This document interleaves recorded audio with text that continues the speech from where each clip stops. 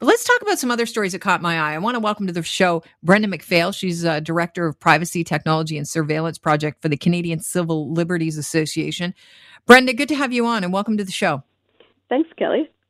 Okay, very disturbing news. And this surrounds one of the biggest pizza chains in Canada, Pizza Pizza, voluntarily handed over customers' personal information to Toronto police last June. It was part of a project called Project Kraken, an investigation into guns, gangs, and drugs. I think we can all get behind that. And it resulted in more than 70 arrests. Hooray. But wait, not so quick, because we're learning that during the investigation, Toronto police obtained telephone numbers from phone intercepts.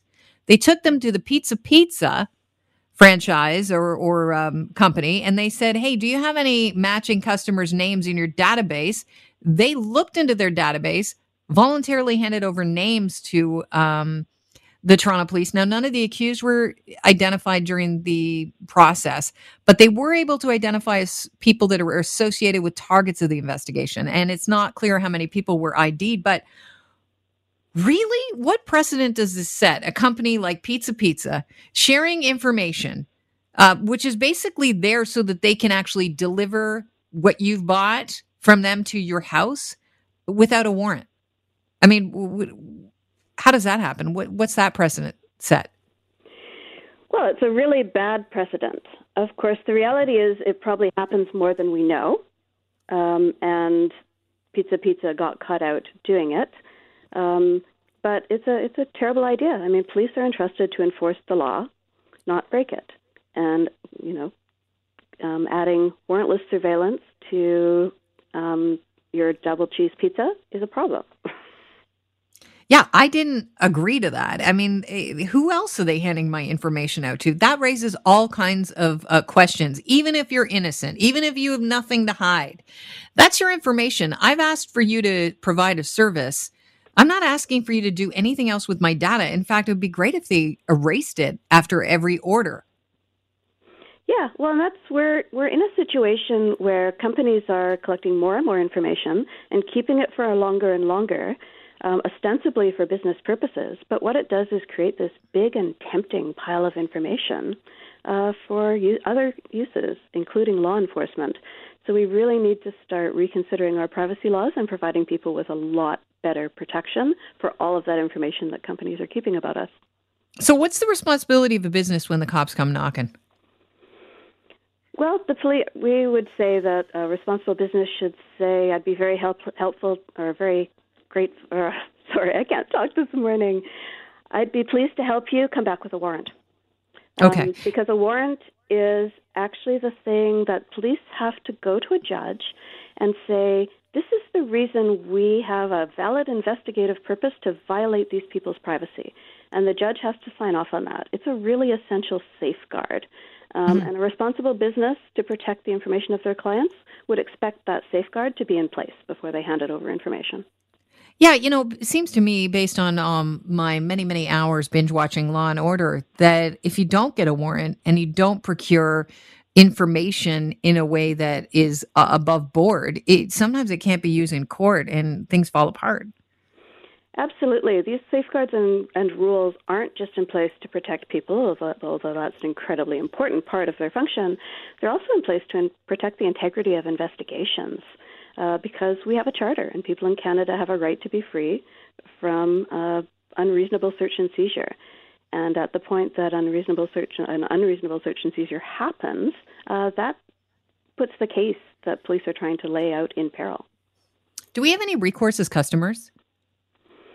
Well, I mean, the first thing we can do is vote with our feet. Find a pizza company that doesn't hand over your information and, give them your money. The other thing that you can do is write to the company and ask them to change their policy. I mean, Pizza Pizza actually has a policy that basically gives them a fair bit of discretion to hand over this information. And people need to tell the companies that they work with, that's not okay with us. We want you to have a policy that protects us. It's amazing that they have a policy like that, because you order a pizza, you're not going to say, hey, before you, I'm kind of peckish here, but if you can run down your policy on what you're going to do with my information once I give you my address so that you can actually complete this job that you're about to do for me, that'd be great. I mean, that seems kind of cumbersome and unrealistic. It's completely unrealistic, and it's, the companies who want to earn our trust need to do a better job of protecting our information from hacking, from breaches, and from police investigations. That's just the bottom line. Yeah, and I can understand how a business owner would say, well, I'm just trying to do the right thing. I mean, these are bad guys. But at the end of the day, you could be giving out some information that does not involve any of the bad guys. It's a total infringement against our rights. Let's move over to this other story here. Yesterday, the Office of the Privacy Commissioner of Canada issued a statement that the controversial U.S. tech firm Clearview AI is no longer going to make its facial recognition software available in Canada. This is a move in response to an ongoing investigation by privacy authorities. How important was this announcement yesterday? This is a huge win for privacy for people across Canada, and a demonstration about how important it is to have an effective privacy watchdog in our federal and provincial commissioners. Because Clearview AI is a company that has a facial recognition algorithm that it feeds with billions, literally billions upon billions of images that they scrape from the internet, including images that are collected in ways that CCLA has said from the beginning very clearly violated our Canadian privacy law. So, and Clearview was going to police stations, offering them a free trial to see if they liked it, and police were using it without doing a privacy impact assessment, without evaluating whether or not the product was lawful in Canada, and that was a huge problem. So the fact that we've had an investigation and Clearview has pulled out before it's even finished seems to me an indication that they were afraid of the result. Yeah, and not to mention the fact that the police forces weren't very forthcoming with the information that they were using it. It was all kind of below the radar. For the RCMP, they were using it in their Mounties National Child Exploitation Crime Center. And so they were hunting the most heinous criminals here, the people that would prey against young, innocent kids. And they have said that they've suspended their use indefinitely. When people listening to the show hear that, they think, okay, well, this was a tool apparently that was working. What is the harm when we're using it against the most hideous of criminals? Well, because in order to find the one or two most hideous criminals, they're essentially co-opting the personal information of potentially every person in Canada to do their searches, as well as people from around the world. And let's be clear, whether or not we believe that facial recognition is a good tool or a really dangerous one, putting that aside, there are many facial recognition tools that are developed in ways that would be within Canadian law. So there's absolutely no reason why the police have to rely on a tool that disobeys the law. And when you say within Canadian law, first of all, people have given their consent. Yeah, or images are collected in ways that are legitimate. They're not scraping up information from social media accounts where people have provided the images after agreeing to, we're back to those terms of service again. Mm-hmm. The terms of service of the sites where they were getting these images basically said, we're not going to let people use them for purposes other than what we're telling you. And one of those purposes wasn't to pile in a big facial recognition database for police to search. So the way that Clearview AI was collecting its images was just wrong. And police shouldn't be supporting tools that are exploiting the personal information of people. It's another situation about exploiting people's personal information. The investigation into Clearview is actually going to remain open. That's important. Authorities say they still plan to issue the findings on this matter, and they will let Canadians know the results. So why is this follow through so imperative? Well, we can speculate that Clearview pulled out because they're afraid of the results. We can speculate that the way the information was collected was unlawful, but the investigation is going to lay that out, and it's going to lay that out clearly so that police have guidelines in terms of what they need to follow if they want to acquire this kind of software. It's going to put other companies on notice about what they can and cannot do with Canadians' personal images in their facial recognition programs.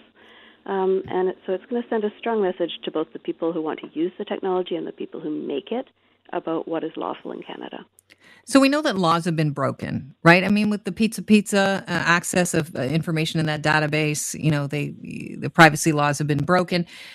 With regard to Clearview and the AI getting images without permission, there's some rules broken. How many police officers have lost their job or faced criminal charges for breaking the law and using this illegally obtained data? Do we have any information on that?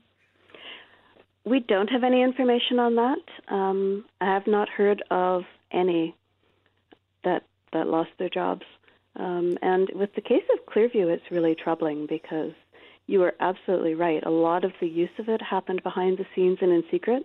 Many forces initially denied that they'd ever used it, and then it all sort of came out due to really good investigative journalism. So we have an accountability problem with policing in Canada, a larger accountability problem that we have to start thinking through and dealing with.